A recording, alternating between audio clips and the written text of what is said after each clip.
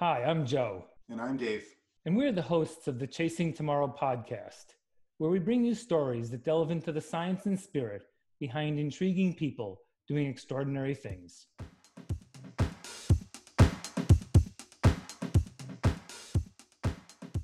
Welcome to the Chasing Tomorrow podcast. This week it's episode 64. This week we have vegan runner Robbie Ballinger on the call. Now, Robbie in 2019 ran 3,175 miles across the United States in only 75 days in order to promote the benefits of plant-based diet. Robbie just finished what he calls the Colorado Crush. Get this, 63 days, 1,176 miles, over 308,981 feet of gain, including the entire Colorado Trail. I think that's 58 peaks that are all over 14,000 feet. And he finished by running the legendary Leadville 100. Welcome to the Chasing Tomorrow podcast. Thanks for having me. Hey, Robbie, it looks like you have a pretty good imagination. So we're going to have to jump in on that in a minute because we all sort of construct these ideas, which makes me think that maybe your start in, this world was a kid with imagination too, so take us back early, like some of us started as runners, some of us didn't, were you a runner early in your life? Did you have this kind of imagination to go out and create interesting challenges? We'll touch at some point on, the whole vegan piece of this, because that's intriguing, I think, to people who have some preconceived notions about what we need to eat to be able to perform at the level that you do. But yeah, give us a little bit of the early start story, if you would. Yeah, absolutely. I've been running about 8 years.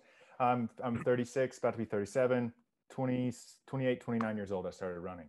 Prior to that, my kind of athletics was team sports growing up. I played football.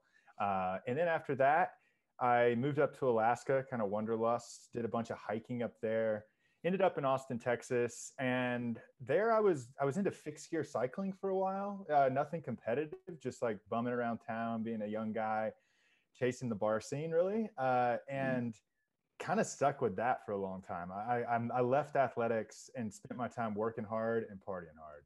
And then there was a point where the work was really important to me, what I was doing, and the partying wasn't really equating to me being as accountable as I wanted to be.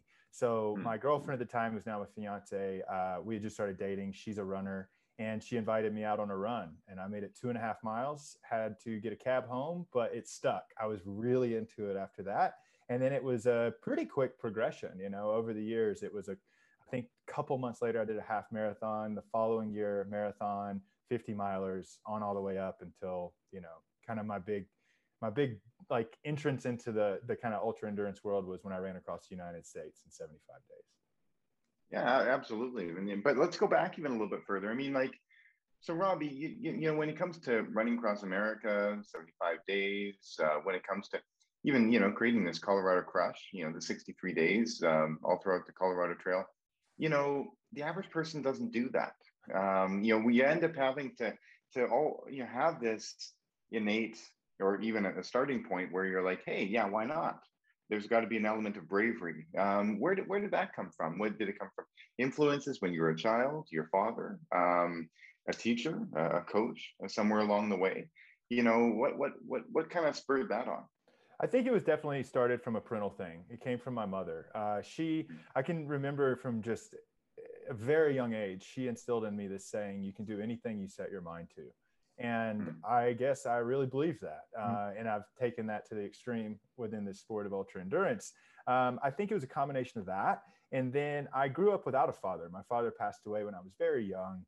And I think there's been this constant exploration for what it means for me interpersonally to be a man, not having that kind of that influence. I've just searched for it in many ways, whether it be really healthy ways like running and pushing my body, and then in other times really unhealthy ways when I was partying a lot. So I think those combination of those two things is kind of the primal spot where this all started from. Yeah, that's interesting. I'm very fortunate. My mom's still alive, and I don't know, she's in her late 80s. And I was like, what did you do to me that, made me want to do this? And sort of seek out both this discomfort as much as anything else. And I think it is this idea that, you can do more than you think you can. You get that bug at some point triggered one way or another. And then I think it does become part of it. Even if you go in and out of it, it's always there. And I think we found that in talking to our guests over the past year and a half. I was a kid and I did what was it, like a March of Dimes walkathon, and it was supposed to be 20 miles of walking. And so I was probably 11, and this guy said he was going to run. So I decided to run. I ran like a pair of sneakers that I had blisters at the end. And, I don't know, it probably took 5 hours. It felt fast for this 20 miles, but, we were never afraid of that kind of stuff. Did you, that first long run that you did, what was the feeling like for you? How did you sort of work through that? I think for me, like as I started running, it very quickly felt very innate to me, very primal, and very authentic, right? I think authenticity is something I'm always searching for. And there's just something about that, right? We all know when you're out there, like for me, it feels as though everything in my body aligns. It's like my DNA is like, this is where we're supposed to be, and this is what we're supposed to be doing. And yeah, so it always just felt really comfortable and good in that way. So I think that's where I started chasing it. And then I remember, I think the first time I felt like I ran a long ways was when I made the threshold of 10 miles. I lived in Austin, Texas at the time. Anyone familiar? There's there's Ladybird Lake Loop Trail. It's 10 miles. And prior to being a runner, that just felt like this monumental like length. I was like, 10 miles around, it's crazy. And the first time I did it, my girlfriend, now fiance Shelly, was out of town, and I called her and was just elated and just so proud of myself. And I think from then it's always been just, let's push it a little bit further. Let's push it a little bit further. And always being obsessed with distance over speed. I've never really ran a fast marathon, but I've always just wanted to keep going. And then this summer, really, while I was out on what the Colorado Crush, as I coined it, I had this realization that I think what I've been obsessed with for a long time is this idea of sustainable motion through space and time. Like what are the tricks and tips and things that I can gather that allow me to move further more often? And that it comes back to reading Born to Run, being kind of obsessed with the Tarahumara Indians and how they just so matter of factly can take on such long runs pretty much just on command. You ask them to do it, they can go do it. And I'm just fascinated by that and kind of searching for that myself. Yeah, and so truth on authenticity. I mean, that's what I heard, and that comes at the core and the truth of running. I mean, it's hard, and it's perpetual moving forward. And you're absolutely right. There are some genetic components where some people are fast. And Lord love them, but then you see the rest of everybody, and they grind and they push and they don't quit, and that's what's so great about the ultra running world. But the truth and authenticity, does that kind of spill into as well to your life now moving forward as a plant-based athlete?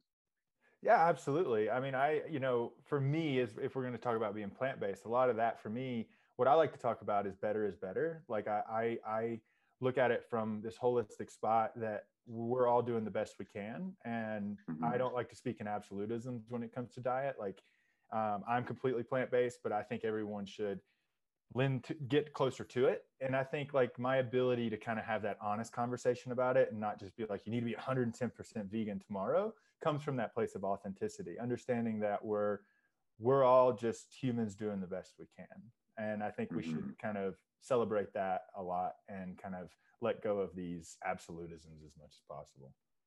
Yeah, I've been through my journey. I'm not a complete vegan, probably 90%. I've been a vegetarian for 15 years. The thing that I found on the journey, one, it does affect your performance, for sure. Secondly, though, it was really interesting and has still been interesting in terms of how we're treated in society and how you have to go through, look, we're three white males who live a relatively privileged life in terms of, where we fall on that sort of, spectrum of bias and prejudice. but you take on some belief system that's different than the norm, and all of a sudden you become like, oh wow, look at that. Someone says, oh, what do vegetarians eat? Like, oh, I don't know. Like, that's an interesting, like, with this judgment that there's only one way to live. And I think that you're right, Robbie. It's this sort of both an exploration, but also an acceptance of more than one model, and what works for one, and in the broader context. So the implications, right? The reason why to become a vegan or a vegetarian or make the choices you do are broad. And, did you start as a meat eater and then evolve into it? Did it take you time? How did it come about? Yeah, absolutely. So my career prior to becoming a professional runner was I was a restaurateur. I owned some part owner and oversaw operations for some Neapolitan pizzerias in Austin, Texas. So tons of mozzarella, salami, all that good stuff you can put on a pizza. I was into it. And then when I left, I let those restaurants go. Like I sold my shares and got out of the management of them. And then that was the time when Shelly and I moved from Austin up to Denver, and it was for her to go to nursing school. But this also provided an opportunity for me to evaluate what I wanted out of life, what I wanted to do. And I was really interested in something that would help with climate change. I was really interested in environmentalism. And I was also really interested in that time at refining my food choices. It was the first time in my adult life I wasn't working at a restaurant and I had full control over what I was going to eat. Anyone that's worked in restaurants knows you at some point in the night, you just stuff your mouth with whatever the chef makes so you can have enough energy to keep going. And I had this opportunity to, again, like reevaluate everything. And in there, I started exploring, wanted to go kind of plant-based. I started with eliminating the meat, and it all came off of reading Scott Jurick's book, Run. And it wasn't overnight. It was a slow progression for me. It was pretty easy to let go of the meat. It was the cheese part of it. Really enjoyed cheese. And, it took a while. And then it was honestly it was 6 months before I left for my run across the United States where I was going to do it to create conversations about better food choices and promote a plant-based diet. It was only 6-8 months before that when I completely made the switch, And so I think through my kind of evolution of that, and it being pretty fresh and new, I'm able to come at it from this spot of let's do the best we can, try not to set people up for failure by telling them they need to go 110% plant-based, and then they succumb to eating some meat one day and then they think, oh, I failed. Well, nobody wants to fail, and then they just let the whole idea go. Whereas I think it's better to be like, let's all do the best we can. It's good for us and it's good for the environment. So I think that, back to the truth and authenticity piece, and even extending a bit further to kindness. What the world doesn't need is somebody standing on a pedestal saying, this is what you need to do, you dummy. And so absolutely, I think that's probably the greatest approach. And especially, when it comes to my next question, I guess, Robbie, is the run across America. Was that as well too? It's, to promote the benefits of a plant-based lifestyle and a diet. Was that to also maybe kind of showcase, that you can do hard things? Believe me, I attempted to run across the country or across Canada in record time, and it's hard. The nutrients that you need every single day to promote the miles that you're putting in are huge. Was that also to kind of to showcase that you can do hard things, you can do difficult things on a plant-based diet, and if not, you could even do it better? Yeah, I mean, that was it. It was to, again, create these conversations, but also show that it was possible. What I learned along the way is it wasn't just that it was possible for me. It was what allowed me to do it. And that really came true for me interpersonally while I was out there. Did I realize that? We set my nutrition plan to where after about the first 3 weeks, it was sooner than that. I mean, I think it was the first week, we got to 8,000 calories a day. And eating 8,000 calories a day is laborious. It's laborious on your system. It's hard work. Oh yeah. Yeah. And keeping it plant-based is less laborious on your system. Therefore, I had more energy for my legs. And also when you're doing a prolonged effort, 75 days, you got to stay healthy. And so putting things in my body that were building it up instead of breaking it down, Yeah. So to me, it became part of like, these little things that make for, our own personal superpowers, and mine comes a lot through my diet choices. You know, I love this because what you really touch on, there are some cultural influences that we all live with. And, sometime when I was a kid, we used to call them old wives' tales, things we were told that we believe so deeply, but they're not true. But we believe them for some reason because we were told them maybe by your grandmother, who knows, a friend, someone down the street. Like remember the one which says, don't eat before you go swimming because you get a cramp and die. Well, I guess the triathlete entire sport would be done if that was really true. As a, if you don't wear a hat, you're going to freeze to death in the winter time because, and and I think that we have this belief system about meat because of the industrial food complex. Not to be bad about it, like it can exist side by side, but what it's done is it's tried to convince us that actually plants are not good. Like, you go in a restaurant and you can see 40 menu items and there'll be one that's a plant-based menu item. You're like, the only conclusion is it means it's bad, right? It's like, because no one would ever eat that if there wasn't meat in it. And you start to learn as you explore that one, it opens food choices up in a way that you'd never even imagine. There's more food choices in the plant world than there are in the meat world, that they can taste amazing, that they can fuel you. And that all that because I grew up as a meat eater. I mean, that's all. I mean, like you're talking about rare roast beef and hamburgers and salami. And I'm like, everything you said, Robbie, was meat. And so, but as you start to explore it, I like to think about the same with ultra running, and our listeners that could explore that, or could explore what is it like to have less meat in one's life. And it only becomes more positive. It's not giving up anything, right? It's gaining something. And I think that's the piece that we have to try and get people to believe, which is that we're not taking anything away. Running actually gives you more energy. It doesn't take energy away. Eating properly does it. Having the right community of friends does that. And it's sort of all together when you sort of start to think about how do you live a life of vitality throughout. It's going to be these choices, right? Yeah, I mean, it comes down to good food and good rest and in good community. If you have those three components, I mean, your chances of living a happy, fulfilled life are much higher.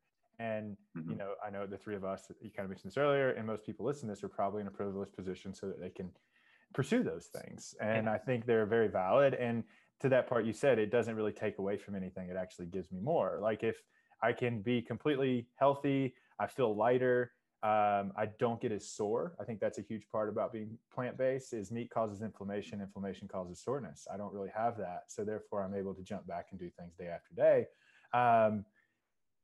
But yeah, so like those components there, and then finding the tools for recovery, it's just like, it's good for me in every part of my life, not just this sport. It's not like I'm going to do this so that I can perform, but man, it's going to negatively affect how I am at home or how I am at a career, if whatever, that kind of stuff. So So Robbie, let's talk a little bit more about, because I was trying to allude to a certain question before, but I don't think I really got there, and that's on me not asking the question properly. But you ran across America. We didn't even touch on the Central Park Loop Challenge, and that's Colorado Crush, the 308,000 feet of elevation over 63 days.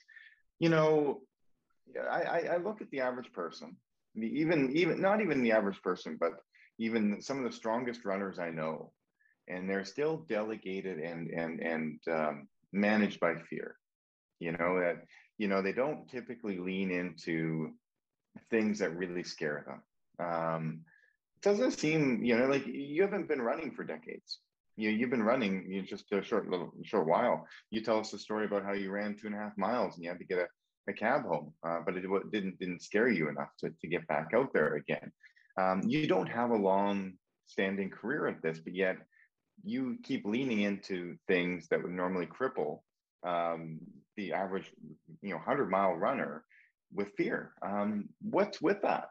How is it that you're able to lean into these really, really hard challenges? Now, I bet you in the back of your mind right now, you're probably thinking of 2 or 3 other ones. Yeah, I mean, I think it comes from a quick understanding through the sport of how much better of a person it made me every step of the way. Mm-hmm. And, you know, from that first time doing 10 miles and then breaking through into longer distances, like understanding how much growth comes through it, you know, like Right. people say running's meditation. Okay, it is meditation, but it's a lot more than that. I think that kind of like whittles it down a little too far. And so in that, like, there's just this curiosity with the exploration. I think with the Transcon, when I ran across the US, looking back, I think there was a little bit of naivety. I think because I had only done it for, been doing it at that point for 6 years, I wasn't really aware of what I was about to get myself into. Which is and perfect. yeah, but also having the resolve, you know, and knowing I'm not going to quit unless my body breaks. And so through that, it was a sufferfest. Those 75 days put me to my limit. I had definitely flexed a little bit harder than probably where my physical ability was at that time, but I got it done. And through that, like now everything seems like I can accomplish it, right? Like that to me, it was a big thing to start with. I think a lot of people would build up to that over many, many years of ultras. And I was just like, yeah, let's just go ahead and do that part. So yeah, now everything feels attainable for me. That was a big moment for me when I finished to completely embrace this idea that my mom had instilled in me. I was like, yep, I can do anything I set my mind to. And then that's when the challenges started to get a little more creative. I think the Colorado Crush being definitely the most creative of anything I've done, but it's only the beginning, right? Like now it's just like, my mind's just spinning with all these ideas. And it's really fun when you don't feel limitations and you don't, like, I don't really give failure oxygen. Like it's not, I was asked that recently in a conversation. Somebody was like, you know, how do you deal with like the fear of failure? And I was like, I just don't really factor that in. It's not part of the equation. And if I don't entertain it, it just makes it that much easier just to push to try whatever you want to do, essentially. Yeah, and Robbie, sorry, Joe. That reminded me of this woman that was, she's probably going to be listening to this as well too. But I ran a 100-mile race yesterday, and there was a woman on the course, and Lord love her, she signs up for these things, and time again, she just does not complete them. She trains hard, does all the right things, but yet I don't know how many races that she signed up for and has not completed, but she couldn't be happier being out there trying her very best. And I think about the average person, that really, it cripples them, the idea of failure, so that they never try. And then you're missing out on all of that. Would you kind of equate that to yourself maybe a little bit, that, you don't give it any oxygen. So therefore, well, what's the worst thing that can happen? Yeah, exactly. And not giving it a lot of thought, but also then not being afraid of failure either. I mean, to talk like of her, like, she hasn't completed these races. Some may call that a failure, but all I hear is that she keeps signing up. And that, to me, like, wow, like what an animal, what a badass to do that. Yeah, in a way, even more so.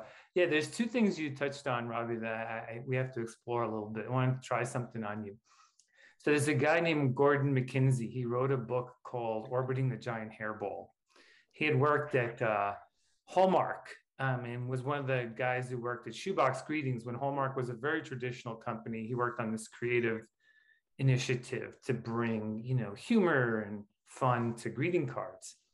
And in his research that he did, he went out and met kids kindergarten through 6th grade. And he would ask them this question, every one of them: are you an artist? And in kindergarten, every kid raised their hand. And by the time he got to 6th grade, there was one kid in the back who barely raised his hand. And his question back to the reader was, why do we crush creativity out of people, out of children, but really people, so that by the time we become an adult, we're not creative? We have quieted that innate and natural curiosity and creativity. And so we go through this life, and the option or opportunity, which you've found, is to reignite that, because it's innate, it's in us. And you're like, oh, wow, I'm like a kid again. I can go explore, I can find things, I can just be sort of back to that boyish enthusiasm. Like, I have no idea if I'm a good artist or not, but I am one, right? So let me keep drawing. And instead, the other option is just sit on the couch because you're afraid of drawing. In this case, you're afraid of going out and trying to running. Do you think that there's this sort of rebirth that can happen that you now found, which is now your oxygen in a way? Yeah, absolutely. I think it's through kind of trial and error, right? Like I said, I was part owner in these restaurants. I was a restaurateur, and anyone that's been in that industry knows how hard work it is. And the higher up the totem pole you make it, it's usually that much harder, especially if you were bad, as I was, at delegating. So I was just working around the clock. I was, it was all the things that we worked for were there. There was financial success. There was a lot of notoriety that came with it. It was a really popular restaurant in Austin, but I wasn't very happy. And so I had chased that whole thing. And so there was my trial and error. It was like, I just did that. I did it for a really long time and I'm bummed. It wasn't a lot of fun. I wasn't really happy while I was doing it. Well, let's just try something else. And with this time, I'm just going to be freer and I'm going to make choices purely based off of where my happiness takes me and where, like, what fills my cup. And it was running, and just, yeah, fearlessly kind of just continuing to try to figure out a way to make it work for me, because that other thing didn't work. And I didn't really see that if I just changed to a new industry and continued to do that, it was going to fulfill me anymore. So I think that's where a lot of that came from. Yeah, and I love where Joe was going with that, because I see that there's a mundane in adult life. And yeah, we've been, we've had the artists ripped out from underneath us. And you see that people just get up and do the same thing that they were doing. And for whatever reason, Robbie, you've found happiness and joy and fulfillment in doing new hard things, and therefore you're kind of, you've got a new canvas in front of you and you're painting away. Where do you kind of see this going? Do you see yourself kind of sticking to the running world? Do you cycling? Is it more kind of public speaking when it comes to plant-based diet stuff? Is where kind of do you see this transition to? Right now, it's just to continue to push, just to continue to do big efforts. I'm really, again, I'm fascinated with this idea of sustainable motion through space and time. It's like kind of this new like thesis for me, and understanding that there's still a lot of work to be done for me on better understanding that. Whereas like when I ran across the United States, it was all about nutrition. It was like, okay, I really think this diet's going to work for me. That's going to be the key to me being able to just push every day. And it worked, but in there, I didn't factor in recovery. And without factoring in recovery, I didn't sleep a lot during it. And it was a suffer fest in a way it didn't really have to be. So this summer's efforts doing the Colorado Crush, the focal point of that was recovery. So I've got the plant-based thing down. Now let's explore tools for recovery to assure that I can get up and do this even better than I did that. And by devising this project, what the difference between it and the Transcon was, the mental acuity had to be there. When you're climbing 58 peaks over 14,000 feet in Colorado, you can't be in the mental space I was in when I was doing the transcontinental run. Like I could just lower my head, follow the white line, no problems. You're up on the side of a mountain, you need to be all there. So the recovery part had to happen. And so that's really what I was exploring here. And I did that, my sponsor was a recovery company called Newcom. It's a neuroscience technology that essentially, through a 3-part system, you lie down with it and it sends your brain into alpha and theta waves. And so that's where like parasympathetic nervous system takes over. That's where recovery happens. And so it was all exploration of that. And I think I got that honed in, and I'm sure there's always going to be a next thing.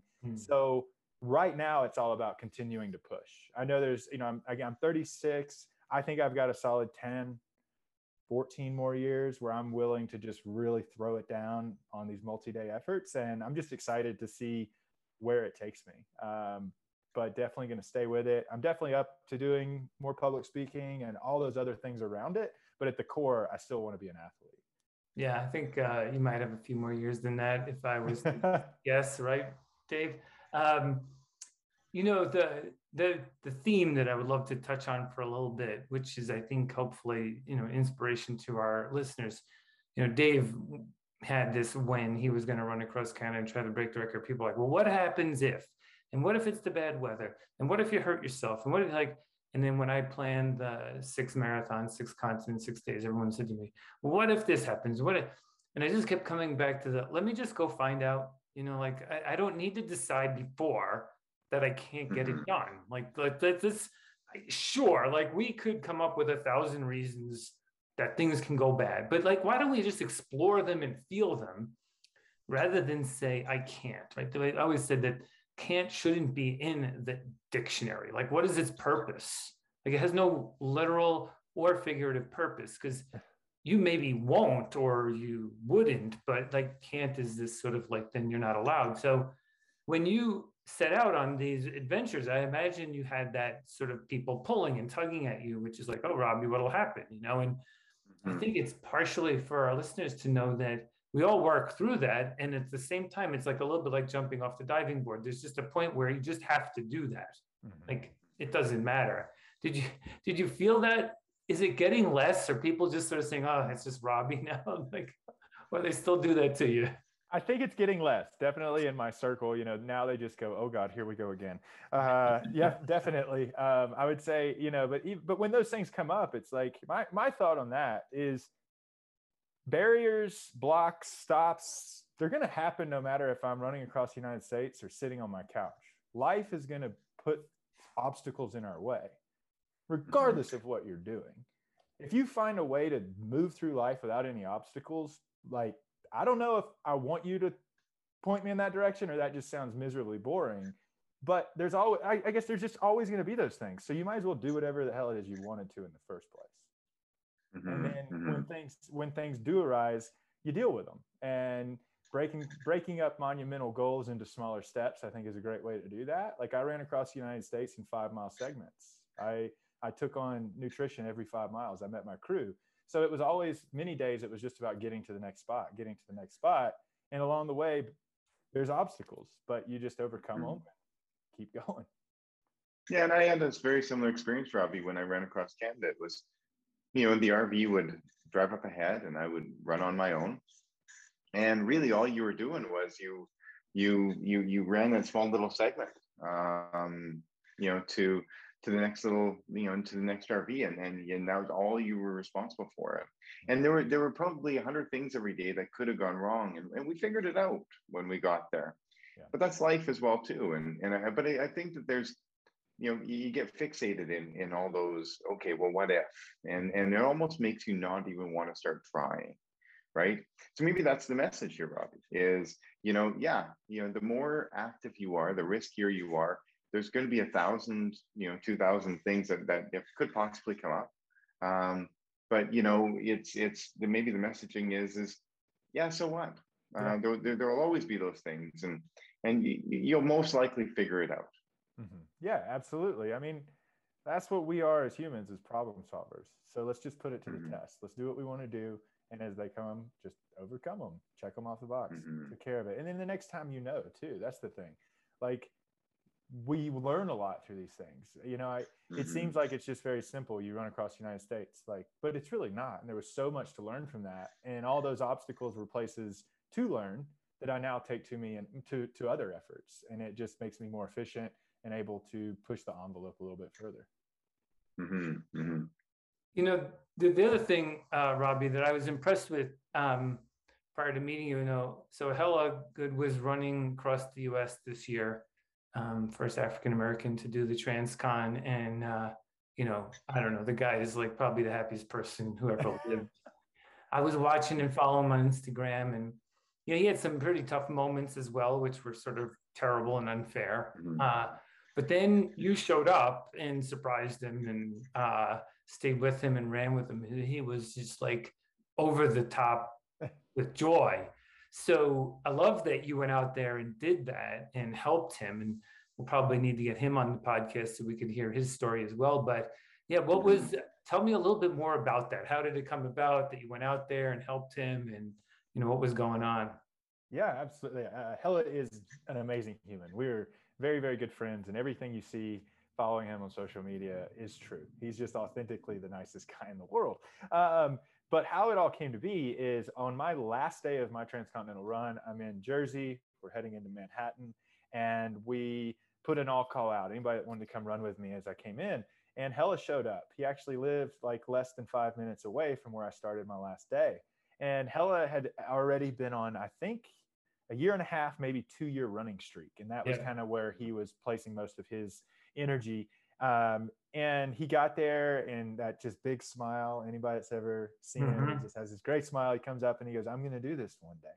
And I just so quickly was like, yes, you are, you will do it.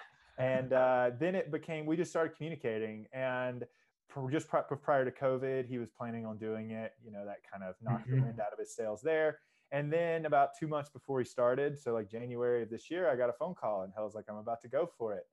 And so from then, right then, it got real serious about me mentoring him, giving him all the knowledge I had. And I'd planned to come out and help him along the way. And it just wasn't sure quite when that was going to happen. And then following on social media, and then also talking with him almost daily, it got to a point where I realized, okay, he really needs the help. He needs it right now. He was kind of falling apart. There was a lot of issues with kind of the flow of how he was doing things. So yeah, I went out, and it was all those tricks of the trade that I learned during mine. I was able to apply those to him just really quickly without him having to trial and error it. And we got him on the right path. And Nice. man, did he pick up the pace? I mean, if you look at the second half of his transcon compared to the first, it is monumentally impressive. He really pushed it hard and learned a lot, and is just, yeah, he's awesome. I had so much fun supporting him. I was there. I met up with him initially in the Navajo Nation. So northeastern Arizona. And that was my favorite part of the run. It's a very beautiful area. The people there are really amazing. And so getting to relive my steps through Hella's run was really rewarding for me. And then Shelly and I came back out and saw him in Oklahoma. And then I flew out to his finish as well. So we kind of retraced our steps together where we met, because we started from essentially the same place. But yeah, I just really enjoyed supporting him. I have a couple friends that like to do real big things, and I like to support them in any way I can, for sure. Yeah, so you know, Robbie, that's you mentoring, you know, individuals and friends and whatnot. But at the beginning of all of this, you know, for the Transcon and things, you know, who was mentoring you? Did you have anybody close to you within your friend circle? Sometimes it's, you know, reading books like Scott Jurek's book, or others, or you know, seeing what runners are doing, like, you know, Pete Kostelniks of the world, Transcon speed records, and following them on social media. Who was motivating you? So initially it was Shelly, my fiance. Yeah. You know, she came from a family of runners. Her father had ran a bunch of marathons. She had done one, and she was the one that just showed me the simple stuff, like, oh, hey, dude, if you want to run more than 2.5 miles, you're probably going to want to slow down a little bit. And I was like, oh, this is pacing myself. Okay. Yeah. You know, so there was a point where that was really where I was getting all of my information. And then so that's one of the beautiful things of social media. You start to connect and find these people doing really cool stuff. And for me, it was really the whole community. There wasn't really one person in particular that really stood out. I had this chance encounter where we went from Austin and we came up to Silverton, Colorado for a long weekend trip. And it just happened to be the weekend before Hard Rock. Oh, wow. And I just we were in Silverton and they were all there. And I'd been following them on social media. And there was something about that, like seeing these people in the flesh and realizing that I was just like them.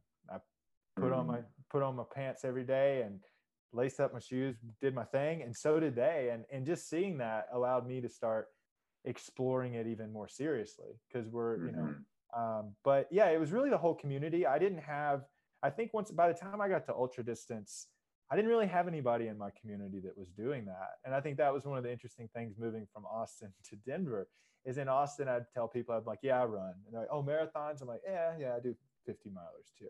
And then I moved to Colorado, and people are like, what do you do? I'm like, oh, I run. They're like, what, 50 miles? Like, well, why not 100? And you're like, okay, all right. It really stepped up the game to move to Colorado, because there's just so many like really impressive and talented runners up here. Yeah. The story always is, you know, you move to Boulder to find out how slow you are. Yeah. You know, so let's talk just for a minute about Leadville at the end of the Colorado Crush. So now, most times people go to do Leadville, this is extraordinarily difficult because you're starting at 10,000 feet and you stay there for 100 miles, which really does, no pun intended, crushes people. It's like got a 50% finish rate over years. People don't really understand what that altitude does to you. Interestingly enough, about more than half of the people finish in the last hour. I mean, it's really like a declining curve. But you had been spending a lot of time above 10,000 feet doing the trail and the 14ers. But by the time you got to Leadville, I'm sure, you're a bit tired. Right now you got to, and you can pace yourself, whatever pace you sort of want up to 14er, put your headlamp on and go later into the day. But here you have those cutoff times. You got to get up over Hope Pass, back over Hope Pass. How did the race play out for you? Because sort of those legs were sort of just like, enough is enough, Robbie. Yeah, it was. It was an interesting thing throughout the summer. That was one of the big questions is like, where am I going to be when I toe the line at the 100? Like, am I going to be thrashed and know from moment one that this is just going to be a sufferfest? Am I going to be in the best shape of my life and everything goes great? We just didn't really know up until that moment. And it started off really well. I mean, I came out like a bat out of hell. I was just flying and I felt so good. I mean, I was like, this is my breakout race. I'm going top 20, maybe top 10, who knows? And then we get to May Queen, the first aid station. And right around there, if you've done this enough, you know that moment when your legs are thrashed. And that usually happens much later in the day for me. But it was right then. It was like 13 miles. I was like, oh no. As much as I thought I had this, I'm acclimated. I'm probably in the best shape of my life, but I'm tired and my legs are tired. And so it quickly became a sufferfest. I mean, it was from that moment on, the rest of the effort was one of those where, we always have our highs and lows, but my highs were kind of melancholy and my lows were just dark, very, very dark. And it was, then it's going through all those like character building moments that happen in a race where you ask yourself, who am I to think I should be out here doing this? Like, this is crazy. And then you get over it and you feel a little bit better and you build a little bit of confidence. And it's like, that just goes on all day, all night. And then there's, the thing about Leadville too, is there's two belt buckles. There's a sub 25 hour belt buckle and then a sub 30 hour. And I really was at that threshold. And I thought for a lot of the race, I was going to get it in below 25. And then having to come to terms with, it took me 27 and a half. That's character building right there. That's that moment where you realize there's a disappointment, there is a slight failure, but what are you going to do with that? What are you going to do? And the reality was, is you let it go and you just start celebrating your successes. And the successes were everything else I had done that summer. And I was still going to complete the Leadville 100. So, yeah, well, we were out there. I mean, I've been there many times. I think between the ride and the run, I've spent 10 times out at the course. It's combined some parts of it.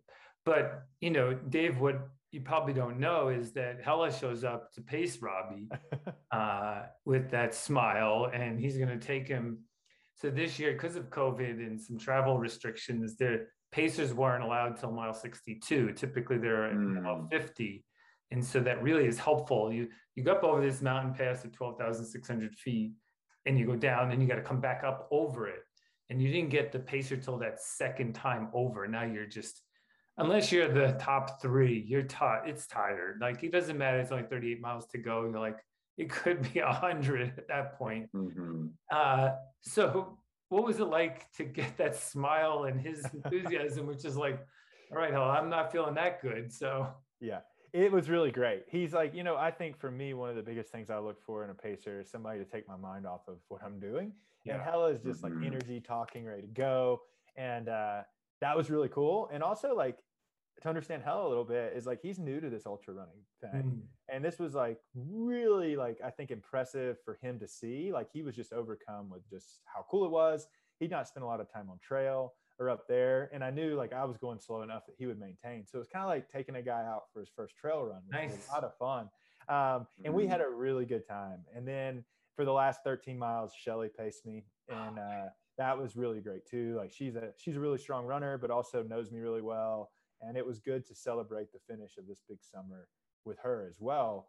Because, it takes it takes a lot of sacrifice from your partner when you say you're going to leave for 63 Mm-hmm. days to go play in the mountains. So getting to have that time with her was excellent as well. You know, Dave, Yeah, Anton, just one quick thing. Anton ran Kripicha. right. He had won the Leadville in 2006 and then maybe 7 in that time frame. He came back out first true competitive 100-miler. I just listened to a podcast he was on. You know, he came in third, but he was talking this last 13 miles, which should really be like for guys like you, Dave. It's not a hard part of the race. It's just a little bit of rolling. It's a bit of an uphill on the last 4 miles, but he was like same thing. Like, you get to this May Queen aid station, you're just like done. You're like, I don't even know what to do. I gotta 13 miles. If I'm a good runner, that's what 2 hours, 2:15, and it could take you 3.5. Like you're So I know the feeling, Robbie, and even Anton, who came in third, was sort of like you know, struggling. So good. That makes me feel a little better. Yeah, exactly. So those last 13 miles, you know, with your fiance, was that more of like would you say a celebration, or did you find that she had to kind of bring out the whip a little bit and kind of urge you on? It was a death march. Yeah, it was. It was. You know, I finished in 27 and a half hours, and I was tired. You know, there was some cumulative fatigue that really manifested itself in being sleepy. I don't get sleepy often in efforts. And there was one moment where we had to stop. She needed to adjust something. And apparently I just leaned over on my poles and fell asleep. I've never come close to that. So just really like dealing with the sleep deprivation, and also, again, my legs were just so thrashed. So she was definitely having to crack the whip quite a bit. I mean, I never lose resolve. There was never a moment where I was like, I don't want to continue, but there was a lot of like, come on, let's keep going, pick it up. You know, you can do a little faster than that. So it was that, and definitely celebration right at the end, as we all do. As soon as you see the finish line, it's like, oh, that wasn't bad. This is great. I got it.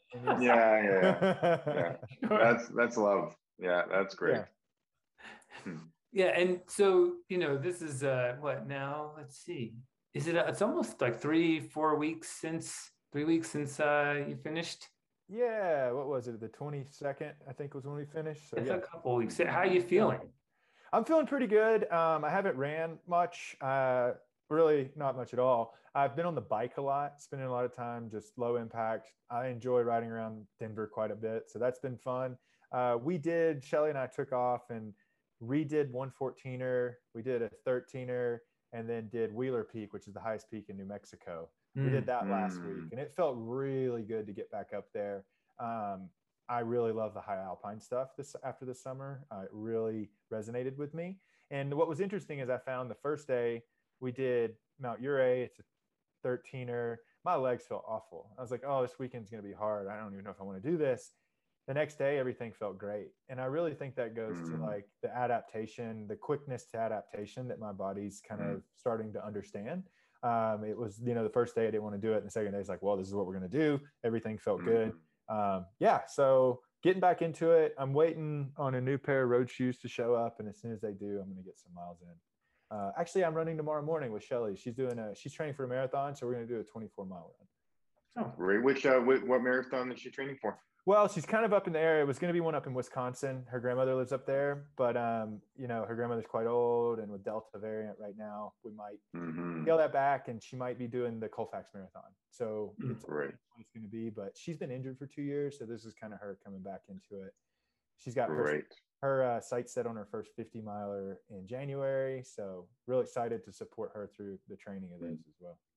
Hey, Robbie, have you considered? You know, Dave has got his quarantine backyard shirt on. He's planning to do bigs.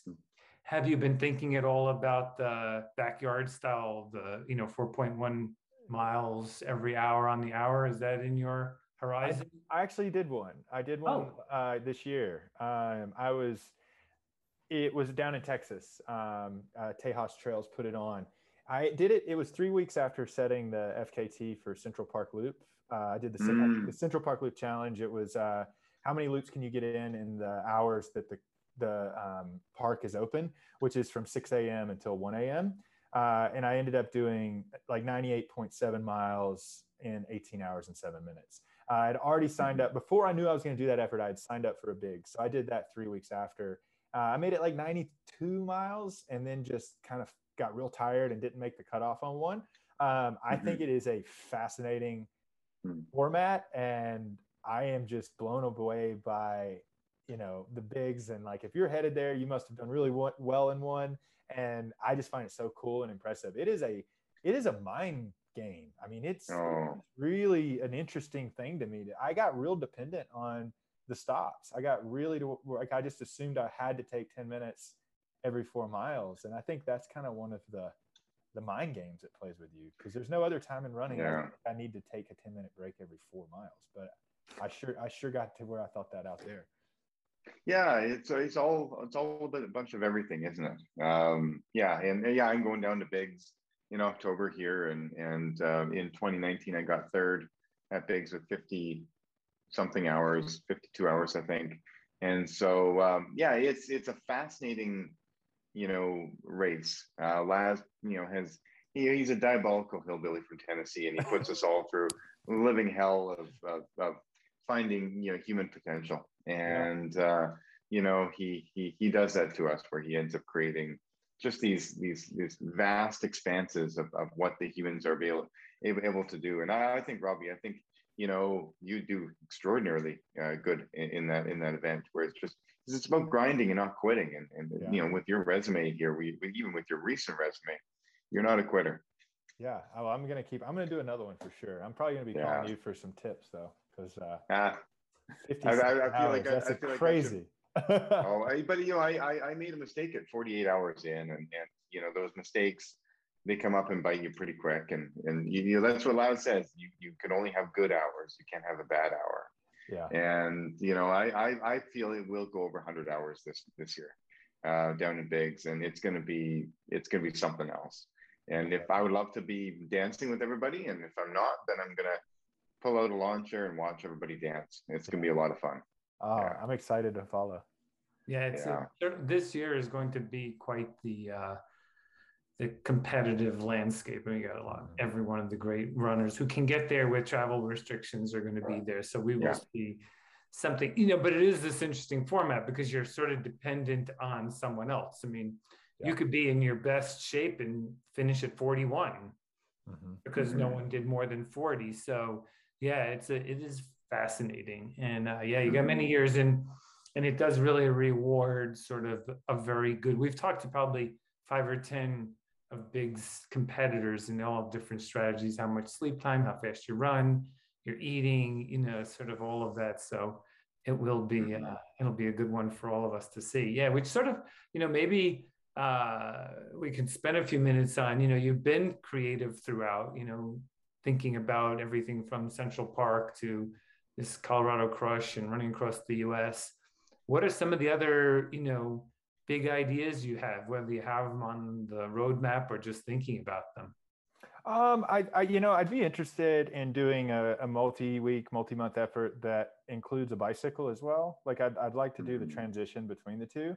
I always threaten that I'm about to really get into cycling, and it never actually happens. I end up back on my feet.